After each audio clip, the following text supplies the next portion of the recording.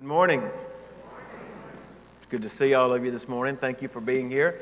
Thank you for being part of our worship services today. And I hope that all of you had a wonderful Thanksgiving and had an opportunity to spend time with family and with friends. And I hope that it was a wonderful time for all of you. But we are excited that you're back here and with us for worship this morning. If you've got your Bibles, and I hope that you do, please take them and turn with me once again to the Gospel of Mark.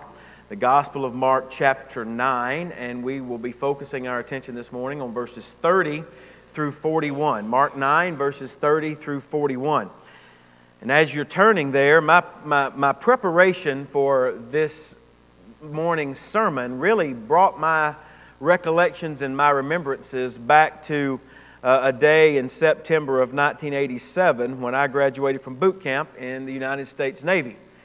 I recall that morning getting up and really the first time that I, and as well as the rest of my company, were able to actually put on our dress white uniforms. And as we were fidgeting with those things and trying to get the kerchief tied just right and making sure that our shoes looked right, our company commander walked up and down the barracks. And as he walked, I never will forget, he scuffed his feet on the floor. I think he did it on purpose because we had to come behind him and buff that out. But He would scuff his feet across the floor, and he was looking at us with like some kind of attention to detail, making sure everything was just right. And he would bark out things to us in really colorful language if things didn't look exactly the way that he thought that they should. But the thing that I recall him saying that day that I have never forgotten went something along the lines of this. He said, "Gentlemen, today you will leave these barracks as sailors in the United States Navy."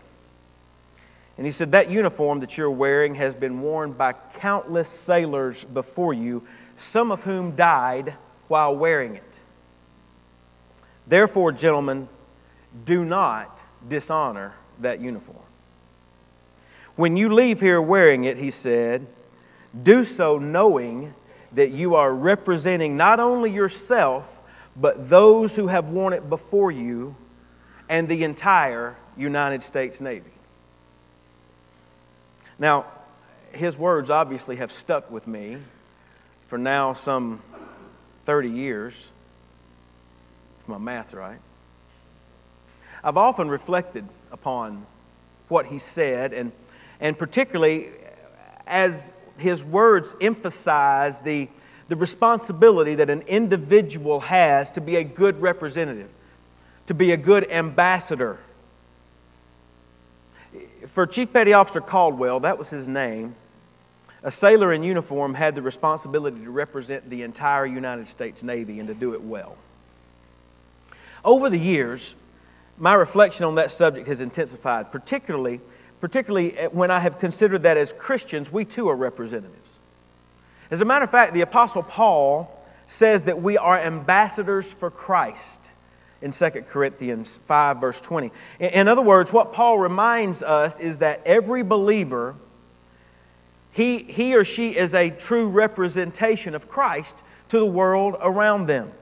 And in fact, what that really means is in some respects, that old phrase is this: you are the only Jesus some people will ever see. How you act, how you respond, that's the way that people will, what they come to know about Jesus, they learn from you. Therefore, what you value, what motivates you, how you treat others, all of those things and more contribute to how the world understands who Jesus is and the difference that He makes in our lives. Unfortunately, though, if we're honest, Christians do not always represent Christ as well as we should. We make mistakes. Unfortunately, those mistakes often hurt our testimony. They compromise our Christian witness. One writer I read this week put it this way. He says, "One would hope that Christians of all people would provide a good recommendation for Christianity, but sometimes, rather than helping people come to Christ, we get in the way. If only our lives were as attractive as the Christ we claim to follow," he writes. To put it in the words of Chief Petty Officer Caldwell, the unfortunate thing is there are times when we dishonor our uniform. In our text this morning that we're going to look at here in Mark chapter 9, we're going to see 3 uniform dishonoring mistakes that are made by the disciples. Mistakes that, quite frankly, you and I are also prone to making. And what we're going to realize is that these kind of mistakes, they are the kind that make us not represent Christ very well to a lost and a dying world. In fact, the mistakes that we are going to see displayed before us are the kinds of mistakes that we must avoid if we would lead people to Christ. We must avoid them if we truly desire to be good ambassadors for Christ. And so with that as an introduction and to kind of set the stage for us, let's pick up and read there in verse 30 of Mark chapter 9 down through verse 41. The Bible says this, "Then they departed from there and passed through Galilee, and he did not want anyone to know it. For he taught his disciples and said to them, 'The Son of Man is being betrayed into the hands of men, and they will kill him, and after he is killed, he will rise the third day.' But they did not understand this saying, and were afraid to ask him. Then he came to Capernaum, and when he was in the house, he asked them, 'What was it you disputed among yourselves on the road?' But they kept silent. For on the road they had disputed among themselves who would be the greatest. And he sat down, called the 12, and said to them, 'If anyone desires to be first, he shall be last of all and the servant of all.' Then he took a little child and set him in the midst of them. And when he had taken him in his arms, he said to them, 'Whoever receives one of these little children in my name receives me. And whoever receives me receives not me, but him who sent me.' Now, John answered him, saying, 'Teacher, we saw someone who does not follow us casting out demons in your name, and we forbade him because he does not follow us.' But Jesus said, 'Do not forbid him. For no one who works a miracle in my name can soon afterwards speak evil of me. For he who is not against us is on our side. For whoever gives you a cup of water to drink in my name because you belong to Christ, assuredly I say to you, he will by no means lose his reward.'" Brothers and sisters, this is the word of God. It's for the people of God. Let's pray together this morning. Father, we thank you for your word. We thank you for its truthfulness. Now we pray that as we open it and we study it, that you would open our hearts and our minds to the truth that is there. And that, Lord, it would not just be information that we would receive, but rather it would be transformational information, that it would transform our lives into being more like Jesus. This is our prayer as Christians, that we would reflect Christ more each and every day. We pray in Christ's name. Amen. As I read and sort of contemplated this passage, and I've been actually thinking and reading it and studying it now for a few weeks, I found this to be interesting. As the disciples made their way with Jesus to Capernaum, there was one thing really they didn't want to talk about. But then there were at least a couple of things that they did want to talk about. And sadly, the very thing that they didn't want to talk about should have been what they were focusing on. And the things that they wanted to talk about should have been the farthest things from their minds. It was sort of that process of thought that led me to the outline that I've provided for you this morning. And I think that in this passage, what we see is that the disciples struggle with some of the very same things that we often struggle with in our lives. And so in pointing out their struggles this morning, I'm not trying to shoot arrows at them and just beat the disciples up. Really what I want to do is, by exposing the issues and the struggles and the mistakes that they make, I really want us to expose our own struggles and our own mistakes in our own lives and help us be able to see that. So with that being said, notice the first point on your outline this morning, because the first mistake that I believe the disciples are guilty of is this. It's failing to focus on the cross. Failing to focus on the cross. If you were with us last Sunday, you'll remember that we looked at verse 31 in detail from this passage. In it, Jesus predicts his soon coming death and his resurrection. In fact, we noted that this is the second time of 3 different times, here once in chapter 8, here in chapter 9, and again in chapter 10, that Jesus predicts this coming event of his death and his resurrection. He says that he will be delivered into the hands of men and they will kill him, and after he is killed, he will rise the third day. Now for us, That appears about as plain and self-explanatory as it can be, right? I mean, for us, we understand exactly what Jesus was discussing. From our perspective, it is obvious that Jesus was speaking about His crucifixion and His resurrection. But for the disciples, it was not so easy for them to understand. In fact, verse 32 says explicitly that they did not understand what Jesus said, and they were afraid to ask Him. Jeff Thomas has written this. He says, what this tells us is that the disciples' spirits were out of tune with Jesus' spirit. Prior to His crucifixion, the disciples questioned, how could the Son of God ever be killed by men? He, after all, has the power over death. How could He be the one to suffer? At this point, the disciples simply could not get their minds wrapped around a suffering and murdered Messiah. If you'll remember, that was at the heart of Simon Peter's rebuke of Jesus back in chapter 8. But you'll also remember that Jesus in turn rebuked Peter. And in His rebuke of Peter, He even told him, listen, my death is going to have natural ramifications for you and for everyone else who will choose to follow me. In other words, it's just not going to be me that suffers and dies. If you would come after me, He says, you would have to deny yourself, pick up your cross, and follow me. For whoever desires to save his life will lose it, but whoever loses his life for my sake and the gospel's will save it. And then Jesus asked this, for what will it profit a man if he gains the whole world and loses his own soul? Or what will a man give in exchange for his soul? Jesus' words could have not been any clearer. And it was obvious that He was deeply serious about what He spoke would come and would happen, about His suffering and His death on the cross. He was totally committed to the goal. But whenever that subject came up between Him and His disciples, there was disharmony. There was disharmony in chapter 8. There's disharmony here in chapter 9 because they're fearful. They don't want to talk to Him about it. We see the same thing that will happen again in chapter 10. When Jesus wants to discuss it with His disciples, they shrink back, wall themselves off, and do not want to talk about it with Jesus. What's evident is that Jesus knows what's in front of Him, and He's directing the attention of His disciples to the cross. But they don't understand it. Nor do they like it.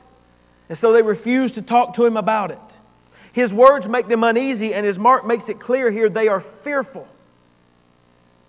The truth is, it was easier for them to ignore the hard teaching of Jesus regarding the cross. It was easier for them to avoid the discussion of it and its ramifications for their lives than it was for them to talk about it with Jesus and to embrace its truth. And I believe that you and I also make that same similar mistake in our lives. We too fail to focus on the cross. Jesus' words back in chapter 8 regarding denying ourselves, taking up our cross and following Jesus, they're just as valid. They are just as true for us as they were for those disciples. The cross is not only to be at the very center of our worship, but it is also to be at the very center of our lives. The cross must be at the very core of who we are as Christians. But as Philip Graham Ryken has written, too often we take our eyes off the cross. We're not satisfied with Jesus, he writes. Instead, we want all the other things that life has to offer. We are not willing to suffer the embarrassment of talking about Jesus with friends, or to risk harming our careers by taking a stand on a biblical principle, or to give up the comforts of life that as we know it, to take the gospel to the far places of the world. He says we do not want to suffer, even for Jesus. And so we take our eyes off the cross. The discussion of the cross scared the disciples. They were fearful. And no doubt, the thought of sacrifice and suffering is scary to us as well. Even so, the Apostle Paul writes in 1 Corinthians 2 verse 2 that we are called to know nothing except Jesus Christ and Him crucified. He repeats the same kind of thing there in Galatians 6 verse 14. He says we are to boast in nothing except in the cross of our Lord Jesus Christ. Consequently, the cross and the sacrifice that it demanded of Christ, but that it also demands of each and every one of us who are Christ's followers, means that the cross must remain at the center of our lives, at the core of our evangelism. It must remain at the core of our stewardship. It must remain at the core of our missions. The cross must remain at the core of our family life. It must remain at the core of how we go out and serve others. In fact, for Christians, any time that the cross is not at the center of our focus, we lose sight of the sacrifice that Christ made for us, and then we lose sight of the fact that He has also called us to live that same life of sacrifice for others. So that is the first mistake that we see the disciples make in this passage, and it's a mistake that we often make as well. It is the mistake of failing to focus on the cross. And it is a mistake that compromises our Christian witness. And it is a mistake that quickly and quite necessarily then leads to a second mistake that we see in our text. So I want you to notice the second mistake that we note this morning on your outline, and it's this: it's seeking your own glory. Failing to focus on the cross will inevitably and necessarily lead to a second mistake of seeking your own glory. Now, what we learn from verse 33 of our text is that though the disciples didn't want to discuss the sacrificial nature of the cross with Jesus, they did have other more pressing issues that they wanted to discuss among themselves. And what's obvious is that along the road to Capernaum, the disciples were having a spirited debate among themselves. And we know this because having arrived at Capernaum, Jesus asked them a very pointed question. He says, "What was it that you disputed, or what was it that you discussed among yourselves on the road?" Now, I want to point out a very necessary implication from that question that we need to note. We've already noted that Jesus' disciples were not in tune with His Spirit. Their spirits were not in tune with His spirits because their hearts and minds were not focused on the upcoming crucifixion and resurrection and the suffering and the sacrifice that accompanied that. But the fact that these disciples were discussing something else, something that they obviously did not want Jesus to hear them talking about, so when they argued about it amongst themselves, they tried to remain as far out of earshot from Jesus as they could. What that tells us is that not only were their spirits out of tune with Jesus' spirits, but their steps were out of step with His. They allowed Jesus Christ, the Savior, to kind of be on His own walking there, because they had other more important things to discuss, and so they tried to remain out of earshot. But I want you to notice their actions and their discussion did not go unnoticed by Jesus. That's why Jesus asked them about it.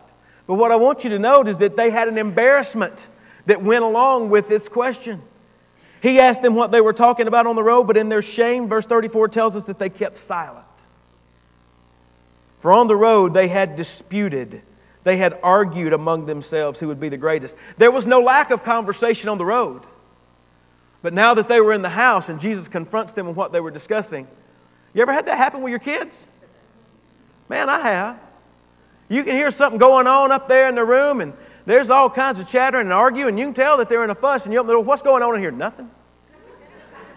It's all good, Dad. Everything's fine. What I want you to do, though, is think about how upside down this conversation was that the disciples were having.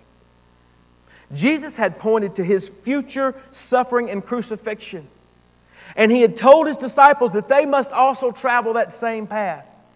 They, however, refused to focus on the cross. They took their eyes off of it, and instead they focused their attention on themselves, debating among themselves who was the greatest among them. Perhaps it was Peter who first said, well, you guys, you know, Jesus has already said that I was going to be the rock upon whom He built His church. So, come on. I've got to be first, right? And John may have said, He's always referring to me as the disciple that He loves, Peter. So, you obviously can't be first. Or it could have been Judas who said, I'm the treasurer. I'm the one who's got all the money. Obviously, he thinks I'm very important because I get to manage all of this. We don't know what all took place. All we know is that they were arguing back and forth. And regardless of how the conversation started, this is quite honestly and utterly a disappointing and sickening scene in which the disciples come off as petty and jealous and conceited and completely self-seeking and self-serving. Jesus had called for self-sacrifice, and they in turn were engaged in self-glorification. And the truth is, we might easily write the whole lot of them off if we weren't so much like them. Unfortunately, seeking your own glory is not a mistake that is only made by the disciples. I have been in denominational meetings and pastor conventions and conferences where everyone just stares at name tags. They look to see who the pastor is and what church he's pastoring, because for many times, pastors and clergy sometimes are deemed important and famous people. The unfortunate truth is that personality promotion and self-seeking glory are prominent activities among ministers. Kent Hughes describes the sad truth this way. He says, there is a mindset that defines ministry as a kind of lordship. Sitting in the honored seat, being in the distinguished guest at luncheon, speaking to vast throngs, building monuments and collecting honorary titles. This type of attitude values being served. For those caught up in such thinking, Christianity exists to give me eternal life. It's to increase my physical health. It's to coddle my body. It's to enlarge my power. And it is to elevate my prestige. But friends, I want you to know that is not the way of the cross. Philippians 2, there we get one of the clearest commands in Scripture and one of the clearest pictures in Scripture that tells us we are not to go out seeking our own glory. The Apostle Paul writes this in verse 3 of Philippians 2. He says, let nothing be done through selfish ambition or conceit, but in lowliness of mind let each esteem others better than himself. Let each of you look out not only for his own interest, but also for the interests of others. There's your command. And then he gives us the picture that we can compare that to.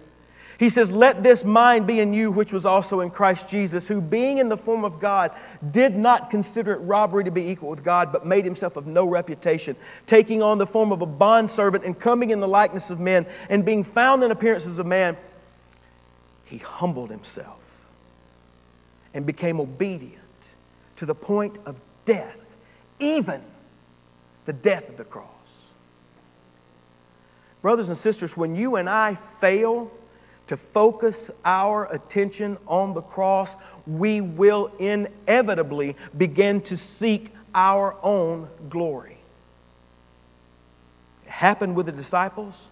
It will happen with us. And when it does, know that we are out of tune and we are out of step with the Lord Jesus. Notice how Jesus responds to his disciples. They haven't said anything. They're sitting there just as quiet as they can be. Jesus breaks the awkward silence in verse 35 by saying this, if anyone desires to be first, he shall be last of all and servant of all. Obviously, Jesus knew what they were talking about on the road. And now they knew that he knew. He tells them, look, if you want to be first, you've got to be willing to be last. He'll say something very similar to this in chapter 10, verses 43 and 44, he says, whoever desires to become great among you shall be your servant, and whoever of you desires to be first must be slave of all. There's a great picture of how this plays out and what it looks like in John chapter 13. This was the night before Jesus was arrested and taken away and crucified.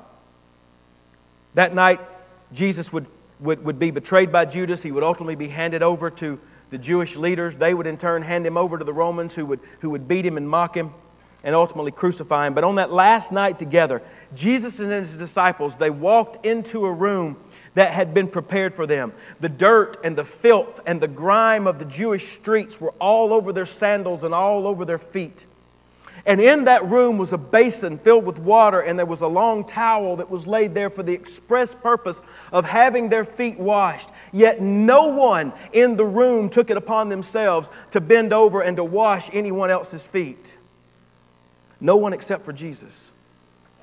The Bible says that he stripped himself down, wrapped himself into that long towel, and then he bent down and systematically made his way around the room, washing the dirt and the grime and the filth off of the feet of his disciples. The very hands that had stretched the stars into space now picked up the dirty, smelly feet of his disciples, washing the dirt and filth off of them. That was a task that was befitting only of a slave. And what that picture shows us, and what the picture tells us, is that that act is totally devoid of self-promotion. It's totally devoid of self-glory. Rather, it is a perfect illustration of what Jesus says here back in Mark's Gospel. He says that if anyone desires to be first, he shall be last of all and servant of all. Notice that Mark also tells us that he brings a child into the room. We don't know who the child is. But what we do read is that Jesus grabs him up, puts him in his arms. And then in verse 37, he says this, "Whoever receives one of these little children in my name receives me, and whoever receives me receives not me, but him who sent me." Jesus is enacting a parable right here in front of the disciples, whether they realized it or not. As R.T. France has written, in that society and culture, a child represented the lowest order in the social scale. Unlike our culture, where children are celebrated and doted over and coddled, it was not so in the ancient Near Eastern cultures. There in the hard world where manual labor was necessary for survival, a child that was too small to contribute to the household was often seen more as a liability than it was as an asset. However, as France puts it, when Jesus does what he does here, his injunction to receive the child in effect reversed the conventional value scale that was accorded importance and unimportant. In this passage, Jesus wasn't telling his disciples to be as a child as he does in other places. Rather, he was telling them to be like him. He's like, be like me, who is willing to receive those that are not important, not to receive those who are not socially upward, to receive those who are not highly esteemed. Brothers and sisters, to be like Jesus, we must not seek our own glory, always trying to be first. Rather, we must be willing to be last, taking up the basin and the towel, serving those who cannot serve us back. It is in these acts that we are the most like Christ. We should remember that our response to the hungry, the thirsty, the lonely, the naked, the sick, the imprisoned, in other words, those who are not in a position to do anything to serve us, our response to them is our response to God. Those were the words of Jesus in Matthew 25. Whatever you did to one of the least of these, my brethren, you did to me. Unfortunately, that's not always our mindset. It's not the mindset of the disciples either. And such a mistake compromises our Christian witness. So that's the second mistake that we see in our text. Now let's notice the third one. The third mistake that the disciples make is this: they were engaging in the wrong fight. Beginning in verse 38, John describes something that had occurred in the past, and that either he is now confessing to Jesus, that is the way some scholars view what he writes here, or he is trying to get Jesus to comment and to confirm that he did the right thing. Either way, John alludes to something that happened in which he was trying to establish the fact that he and the other disciples were the disciples of Jesus. Notice what he says in verse 38. "Teacher, we saw someone who does not follow us, casting out demons in your name, and we forbade him because he does not follow us." Notice that John's chief concern in this verse is whether the man, not whether he followed Jesus or not. His chief concern was whether he followed the other disciples. The personal pronoun us is key to this verse. The disciples forbade the man from casting out demons in Jesus' name because the man didn't follow them. Kent Hughes, again, he notes that here we have an apostolic example of ministerial intolerance and jealousy that reveals the origin of so much of the exclusivism and narrowness that we experience. Let me put that in North Hall language. They didn't want anybody else getting any glory for anything that they couldn't get glory for themselves. Apparently, disciples, they had encountered this man who was a believer in Jesus, but he must not have been as informed as they were. But he was casting out demons in Jesus' name, but the disciples put a cease and desist order on him. What I find ironic about that story is that the disciples wanted to stop this man from doing exactly what they had been unable to do just a few verses prior.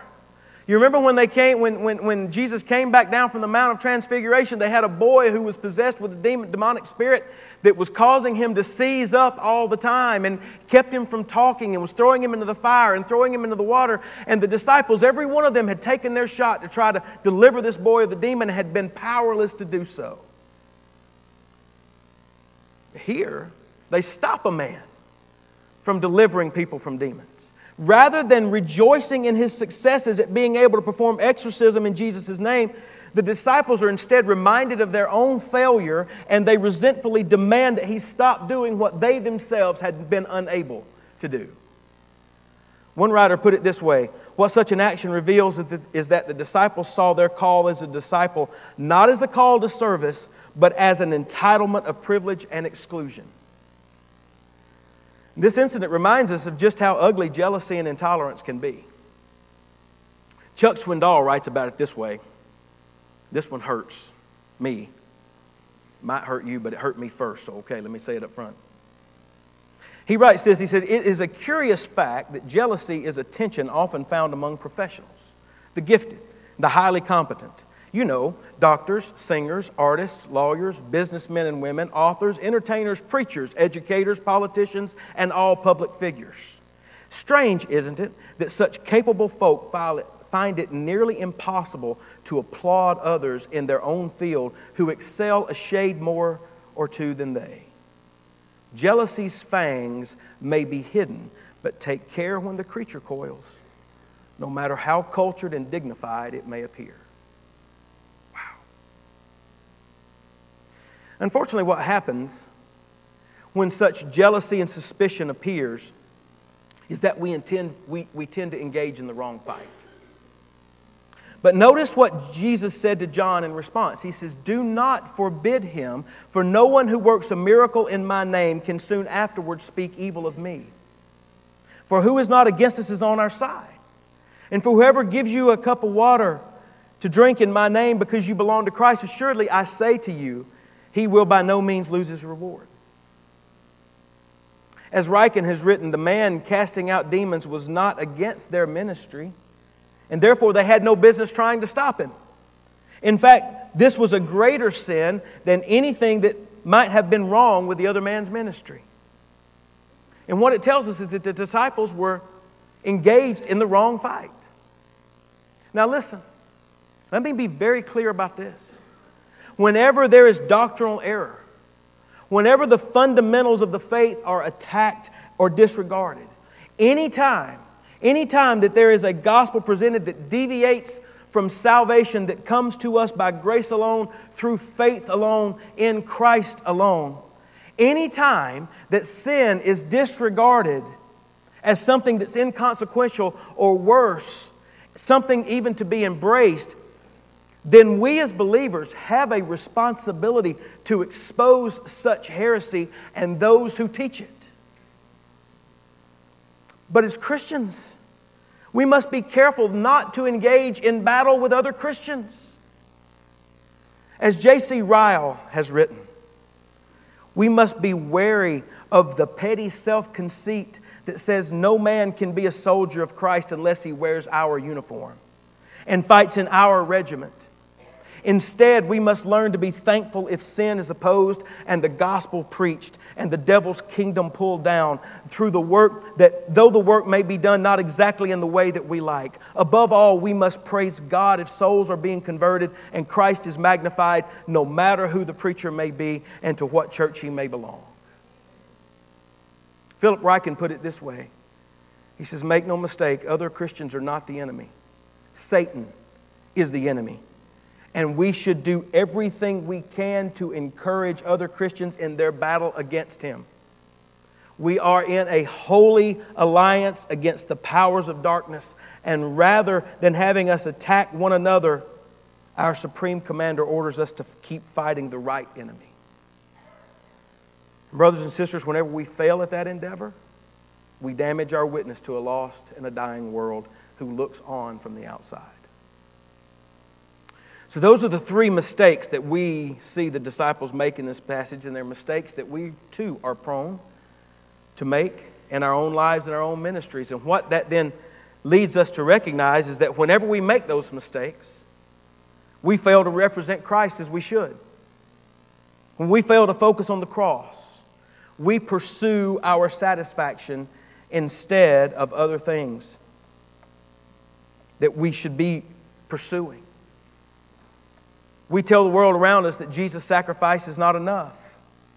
And we personally fail to engage in sacrificial service that lead others to Christ.